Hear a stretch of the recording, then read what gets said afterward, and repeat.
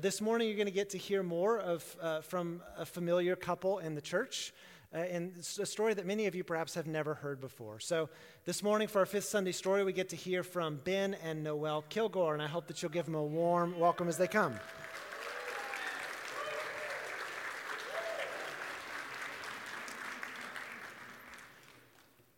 We planned this time. Yes, we planned this time. All right. So every now and then I get the question about Ben and Noelle, and people discover they're married to each other. They don't just happen to sing together like peanut butter and jelly, like so perfectly. God has been, any one of us could get up and tell the story of how God has worked in our lives. And Ben and Noelle have a really remarkable story of how God led them to each other and led them to have a family together. And so Ben and Noelle, I just want to create space this morning for you all to articulate how God has crowned you with victory, how God has worked in your lives. So bless us with your story. Like John said, my name is Noelle. This is Ben. We've been married for 13 years. We have just really seen the faithfulness of God throughout our story. But we've had some bumps. And so our story begins the very next day after we got engaged. We had to fly out to sing somewhere. And I think it was Wisconsin. Yeah. We literally sat down and on the plane wrote out kids' names. Like that was just all. Okay. Is this how the whole thing's going to go? I just remembered a great detail about, young people who are looking for someone worth your time in life. So we got trapped at O'Hare Airport for 13 hours together. The day after we got engaged. And you can be trapped at O'Hare for 13 hours, and the person you're with can make that better or worse. Noelle made it better. And we ate, we went to Romano's Macaroni Grill and got the scallopini di pollo, which is like 8,000 calories. Anyway, back to the story. That was not a bump in the road. That was a good moment. Anyway, we just, from the very beginning, we both came from a family of 4 siblings, and we just wanted a large family. We wanted family in general. And so after we got married, we started trying and was not very successful. Not successful at all. So we went to the doctor, looked at fertility stuff. They gave us a 1% chance of conceiving naturally, but we did. And unfortunately, we miscarried about 8 weeks after that. I forgot to mention, when we were dating and talking about family, I had expressed to Ben that adoption was a huge part of my heart and that I wanted that to be a part of my story one day, and it resonated with him as well. And so we knew that adoption was going to be a part of our story. We just didn't know where exactly in the mix it would come. So after we miscarried, we sought out some IVF treatments. We did 2 rounds with failed treatments, and that's a tricky thing. If any of you have gone through fertility stuff within your marriage, it's a hard thing on your marriage, it's a hard thing on families, and it was a rough season for us. And so after all of that transpired, we started praying about adoption. We started leaning into it, but we also knew that adoption, although it was going to be a part of our story, it was never going to be the consolation prize. It was never going to be we didn't get this, so we're going to do this. And so we had to spend time to make peace with where our journey was going.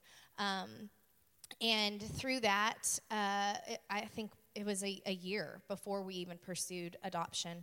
We didn't really know where to start. We started praying about different things, and ironically, an adoption agency that we were looking at internationally, we actually went to a Stephen Curtis Chapman concert one night here in town.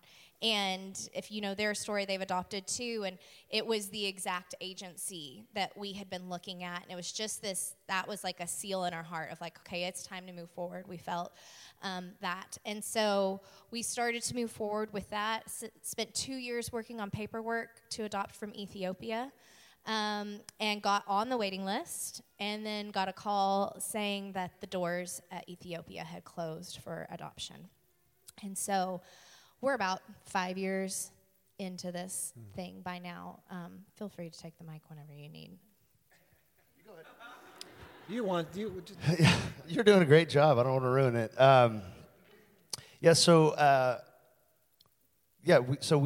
got an offer to go lead worship at a church in Arizona, in Phoenix, and a friend of ours, David Gunger, he's the one that kind of introduces that church. So we moved out there, and his wife, Kate, came up to Noel, and she's like, I feel like I'm supposed to tell you about this private adoption attorney in Bentonville, Arkansas.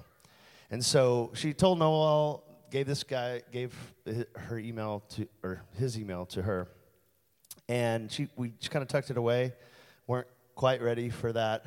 And a crazy thing about Noel is she has like these dreams that she knows when people are pregnant, and like it's happened like 3 or 4 different times. It's happened a lot. Yeah, it happened with John and Emily. She I think they're pregnant, and they were. And I was like, why don't you have a dream about us, and we'll be pregnant. But one night, the Lord woke her up in the middle of the night, and she felt like she was supposed to reach out to this guy. So in the middle of the night, she emails this. He's actually a contract attorney, but he's lives in this community of all these Marshallese people, which the Marshall Islands is in the South Pacific, and there's a large community of Marshallese people in the Bentonville area. And so she emails him, and we have an appointment in Scottsdale the next day to go to a male fertility specialist, just to, see how things are going here. And because we're still believing that, we'll sort this out. God will help us, hopefully. And so we're on the way to the appointment, and we get a call from this attorney, and he's like, I have a birth mom who's having a little boy in March. And this is in September. And so we go to the appointment, and it turns out they're like, I think you're okay. I won't go into the details of it, but just tell us everything.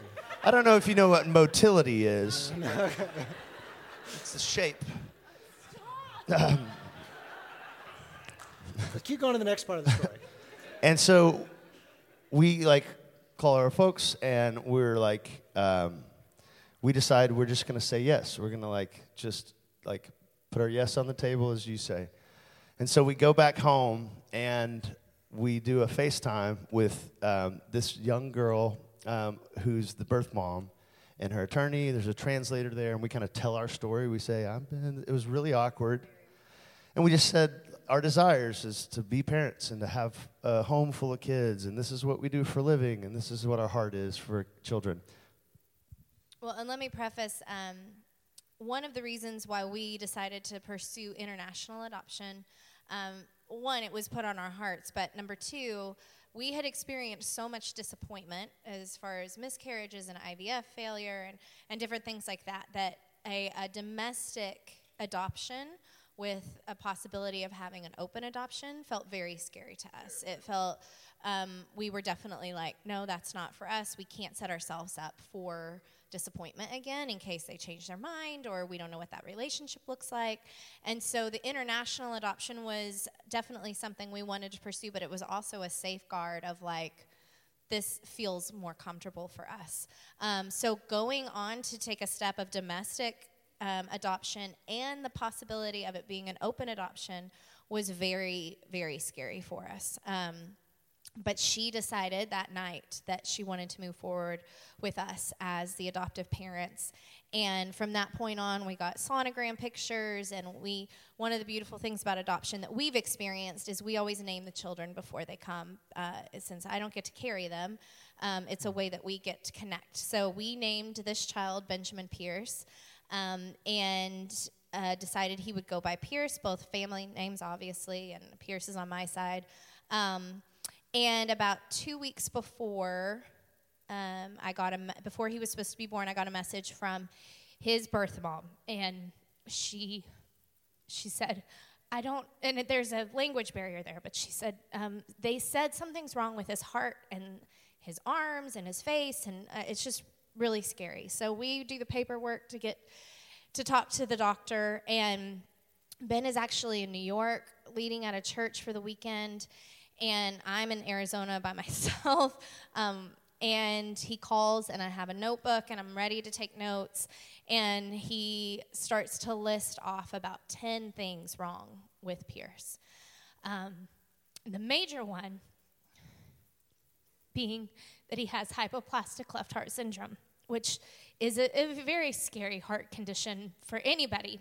But given all of the other complications that were listed, at the end of the conversation, I said, okay, so is there a way that this child can survive? And he said, ma'am, are you by yourself? And I said, I am. And he said, you need to call some people because I'm really, really sorry, but there's no way this child is going to make it. And so she calls me, and I booked the next flight home. And within like 24 hours, we had a friend here in Tulsa, John Schrader, started a Pray for Benjamin Pierce page. My best friend in Phoenix sent out a text to everyone saying, every morning at 7, I'm going to be at the Starbucks, and I'm going to pray for Benjamin Pierce. Would you come join me? And so the Facebook page was, people all over the world were praying for this little boy, that God would heal him, that God would do something that's impossible.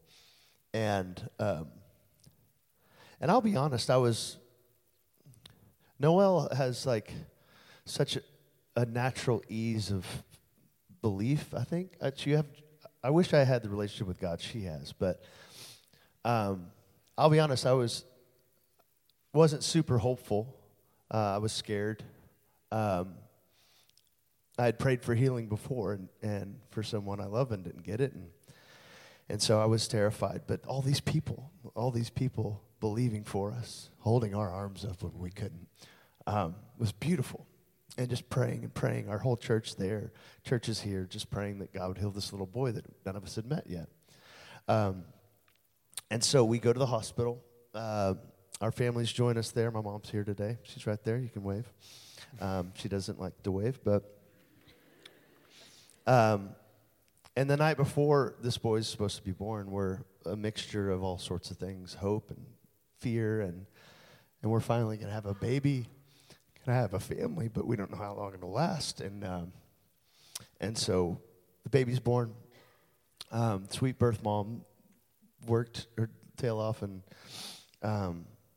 they bring us into this room with machines and like 30 different nurses and doctors and beeping noises, and this little boy, our Pierce, he was beautiful. And then they took us out of the room, and this doctor set us down. They're like, how much do you know about his condition? And we're like, we know he has hypoplastic left heart syndrome. And they're like, yeah, we've confirmed that. And they said, there's some other things. It looks like he has a problem with one of his lungs. He's missing a kidney. He has a floating thumb, this, that, and the other. And it was almost like they were, are you sure you want to go through with this? Which our answer was always, of course, like, this is our baby boy. And so they transfer him down the street to Arkansas Children's Hospital, which is a beautiful place with beautiful people. And we begin this process of, like, trying to figure out, assess, like, how are we going to save this boy? Our families are there with us. Someone brought a guitar up to the hospital because there's we met all these parents of kids that have hypoplastic left heart syndrome, which, by the way, if you have this, the left side of your heart's underdeveloped, which is the side that oxygenates the blood. So kids that have this have to have a series of 5 to 6 open heart surgeries before their 6th, 7th birthday. And so that's not to fix it. That's just to keep them alive. And quality of life is low. You can imagine having 5 open heart surgeries, 1 a year, your first 5 years. And it was just sad. These parents just fighting with their kids, for their kids. Someone brought a guitar up to the waiting room, and Noelle and I would sit with these other families, terrified parents and grandparents, and we'd let them worship, and we'd sing together and pray together. And so his pulmonologist comes by, and they say, we need his lungs to be healthy enough to get all these surgeries he's going to need for his heart. And his pulmonologist pulls aside one day and says, I'm really sorry to say this, but his left lung there's nothing there. It comes off of the bronchial tubes, come off, and there's nothing there. And he won't be able to survive the surgeries he needs. So we're just going to have to give him compassionate care, which is just to make him comfortable until he passes. And we were on the floor. Like, Mom, you remember us walking back to you with the looks on our face like, why? Like, all these people praying. Why? And so Noel and I go back into Pierce's room, and he's strapped up to all these machines, and we have it out with God. I'm saying things that I can't repeat in this room. And Noel says, God, you didn't give me one of the things I asked for. Not one of the things I asked for did you give me. And I'm going to hand it off to you. I do remember in that moment being reminded of just like how a mustard seed of faith really does feel. Like, I don't even know if we had that much left. But we gathered our hands and we started praying over this box that held our child. And we still prayed down heaven, you know, like. And all of a sudden, our cardiologist, who we are still in contact with, she comes in the room, and she is one that, you know, when you go through difficult times, even the orchestration of the people that come along in your life during those times is definitely a gift from God. She, from the day one, whether she was on for that day or not, she was there at our door. She made sure we got to hold him with 1,000 cords attached to him. She was fighting for our boy. And she said, if you guys can come into this other room with us. Well, we had just seen a family who had gone into that other room, and we didn't like the outcome for them. So we knew it was coming. And as we walk in, she says, now, listen, I have some good news and I have some bad news. And we were like, whoa, if there's good news here, like, we'll take anything right now.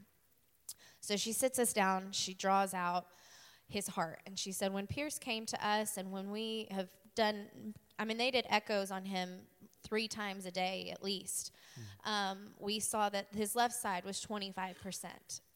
And there's no way that he could survive this surgery. But now the latest echo shows that it's 75% bigger. And he's going to be okay. And we've never seen anything like this. It's our job to explain it, and I can't explain it. She knew God healed him. Our nurses knew God healed him. He kind of became the marvel of the floor because it was just completely unheard of. So she goes on to say, now there is a coarctation, which means he's just going to have a minor surgery, which he'll totally survive, and we're going to... It's fine. It's just something with his heart, okay? It's a lot of stuff. The coarctation of his valve. Anyway, he'll be fine. He'll survive. And so they decided to start taking him off of this medication that kept that valve open, and we were going to see how his heart was going to do. And every day we would wait, and I believe on the 3rd day we were waiting for rounds, and the doctor came by, and we overheard him saying to our nurse, I don't think the coarctation is there anymore. And we just were like, okay, we're not going to get our hopes up. Even our nurse was like, that never happens. Hold tight. I'm going to find out what's going on. They come back with the doctor, and they come in and they say, there's no coarctation. His heart is completely healed. There's nothing wrong with his heart. In fact, they kicked us off the floor in a loving way, but they just said, you're not a cardio patient anymore. And we spent 5 weeks in the hospital. 2 of those weeks was that, place of not knowing what was going on. And actually, the doctor that delivered him and sat us down and told us that there's no way that he was going to survive, and saw us in the ICU with him when he was learning to eat and all that kind of stuff. And she stopped, and she recognized us. She was like, what are you guys still doing here? And we said, God healed our son. Like, he's here and thriving. She came over. It just was this really sweet, we saw the beginning of this long, wonderful story that the Lord was writing with using Pierce in his life, and that we got to be a part of that is just completely humbling. And even now, he's amazing. He is. If you know our son, he's just magic. He's had a couple of surgeries on his awesome hand. He's got his He was born with a floating thumb, which is like he had a thumb that had bones in it but no muscles or anything there. So this is a really special story. I'll make it quick. But we were at this church in Phoenix, and one day after church, this guy comes up to me. He's like, "Hi, my name is Spencer. I'm a hand surgeon. I'm from Tulsa. I've spent the last 3 years in Boston at Boston Children's studying under this hand surgeon. And I knew I was going to move to Gilbert, Arizona, and so I went online looking for churches, and I pulled up this church, and I saw you, and I know you from Tulsa, and I thought that's where I'm going to go to church." And that day, you were online telling the story about your son Pierce, who was born, and thanking God for this miracle of his birth, and I noticed that he had this hand situation. And the surgery he needs for his hand, the doctor I've been training under for the past 3 years is a man who created the surgery that he needs. And he has a waiting list, but since he's my mentor, I can get you to the front line, and when he gets done with the surgery, I want to do his physical therapy for free. What? And so he had this hand. That was just like, okay, just showing off now, God. We get it. And so that was just another beautiful thing. And Pierce, like, we are stewards of Pierce's story. And I don't understand it because there was kids on that hall that didn't do as good, didn't make it. And I don't understand how God did this. It's undeniable. Something, in hearing your story for the second time this morning, I was struck by this. I've heard somebody say that one definition of poverty is its lack of access to people who can help. And in hearing you tell your story, what riches you guys have with all of these people being a part of the family of God. Yeah.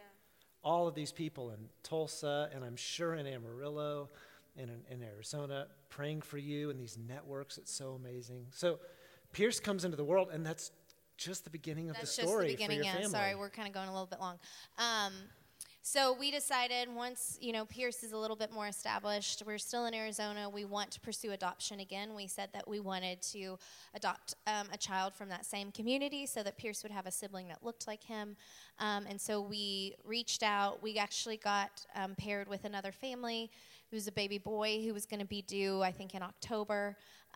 Went through that whole process. About 5 days before he was born, we got a call from our adoption lawyer, and he just said, we thought the baby was on his way. And he said, "I'm really sorry, but the parents have decided not to go through with this," and it actually ended up being a fraud situation, unfortunately. And so we were disappointed, hurt, upset, went to the mountains to just be together as a family, came home. And about 4 months previously to that, our birth mom, Pierce's birth mom, had given birth to a little girl. And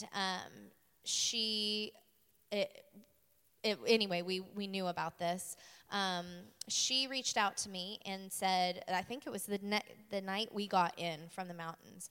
And she said, I heard about the adoption. I'm really sorry. Are you still looking to adopt? And we said, absolutely. Do you know somebody? And she said, me. And I was like, the baby, like this little girl that you just had. She said, no, I'm actually pregnant again, and I cannot do this, and I want this child to be with Pierce.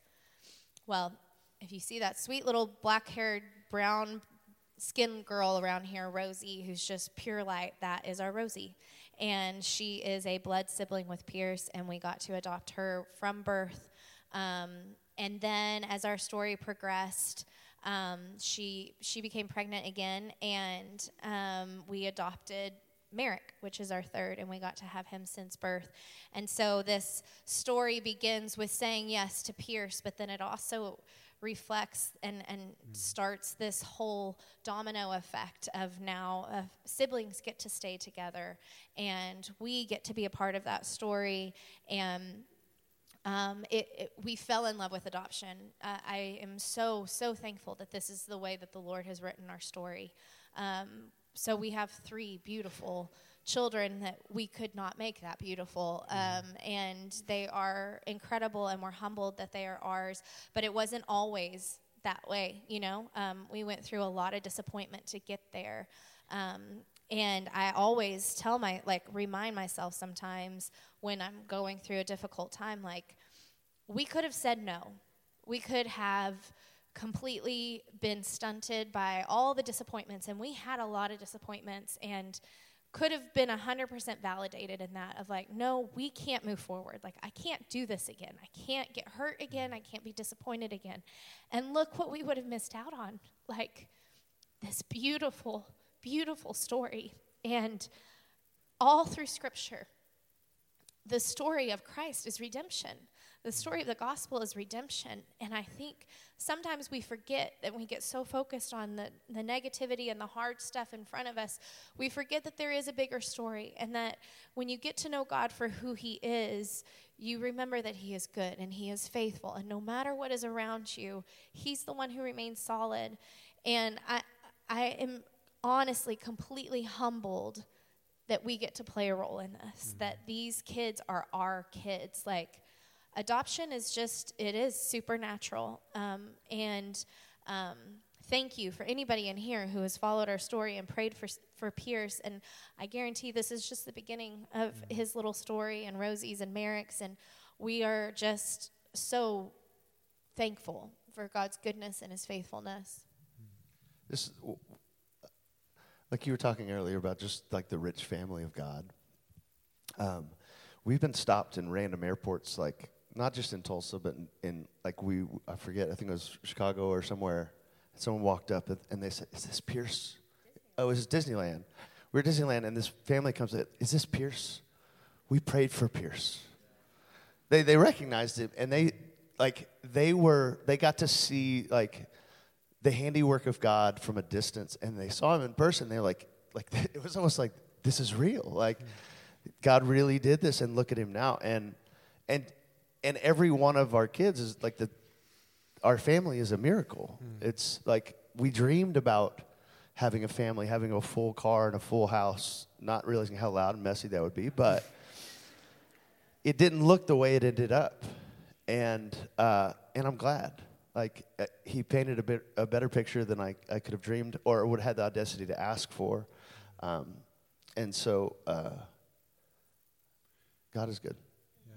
So I was going to comment on just that Noel was affirming God is faithful and God is good, which is one thing to say on the other side of the difficulty when you get a peek behind the curtain of redemption. But there were a lot of days and there were a lot of years where you didn't have any guarantee that was going to happen. And you faced other disappointments and deep losses since. Ben and Noel, as you aware that like people in the room who are similarly struggling with their own wants, their own hopes that have been deferred, whether it's for a family or to get married or to have a job or you're asking God to meet your needs. For people who are in the middle of their story right now and they haven't yet gotten a guarantee or a glimpse behind the curtain of redemption, what would you say to encourage and challenge those people who are in the middle of their story?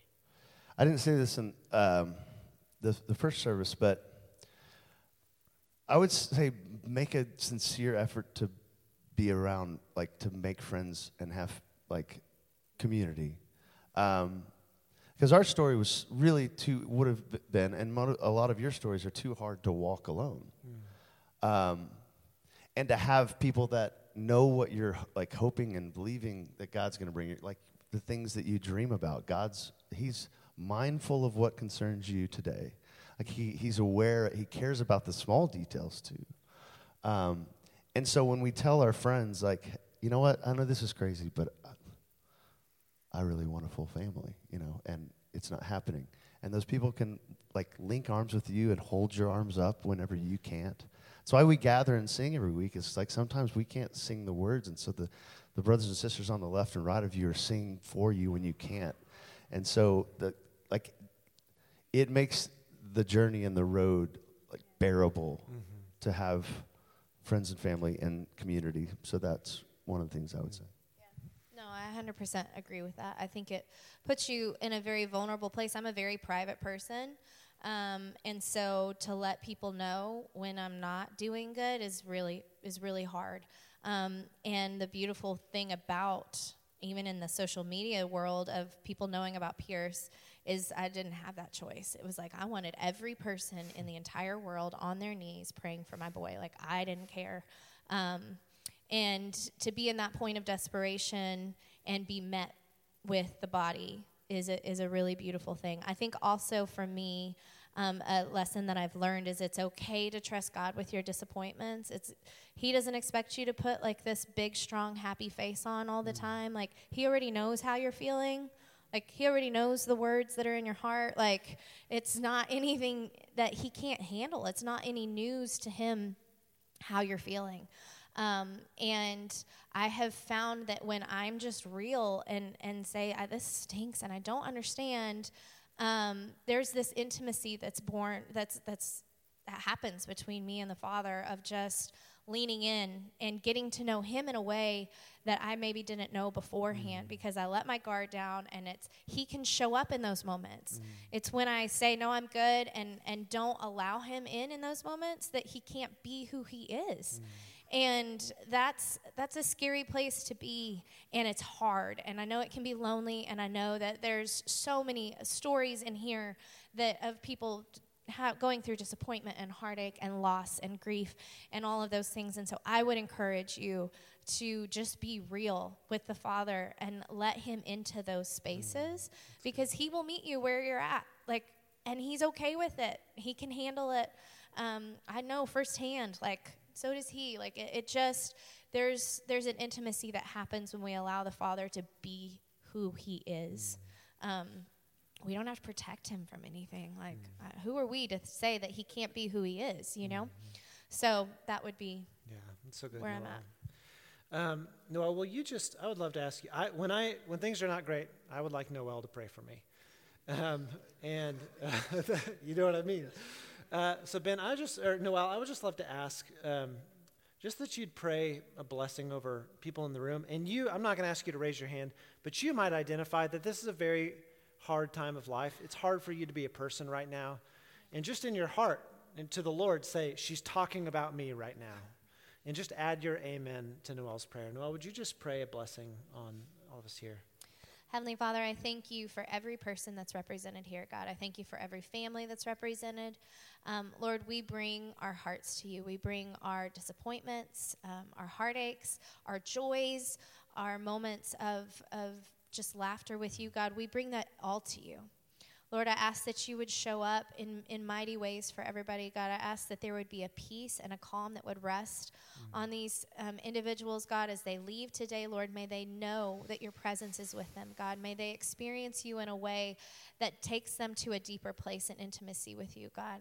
May they know that it's safe and it's okay to be weak, God, because it's in our weakness that you get to be strong, God. We thank you that you are good.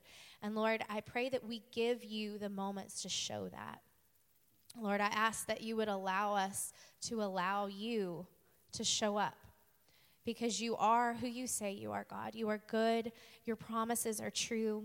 And Lord, I just ask that your peace and your comfort would rest upon everyone. Lord, for those that are wanting a family, and I ask, God, that you would begin to give them the courage to say yes again, to try again, to put their yes on the table, whether it's through adoption or other creative family planning, Lord. I just ask that your wisdom would be prevalent, God, that you would surround them with people that are going to encourage them and love them and create a safe environment, God, to show the weaknesses that they have, God, and in that we all get to be strong together. I thank you in advance for what you have done in our family, for the healing that you have taken, God, or that you have brought to our family, specifically to Pierce, and that you will continue to do through all my children and all our children. God, I thank you in advance for that. Lord, it is all to bring glory to you. That is what this life is about, God. May we look to you as we see your glory played out on this earth, God. We thank you in advance. In Jesus' name, amen. Amen. Would y'all thank Ben and Noelle? Thank you. We're so grateful you listened to this week's sermon at Cornerstone. If you live in the Tulsa area, we'd love to invite you to be a part of our worship and community in person. You can find service times and more information at our website. But wherever you are, may the Lord bless you and keep you. May he make his face shine on you and be gracious to you. May he turn his face towards you and give you peace.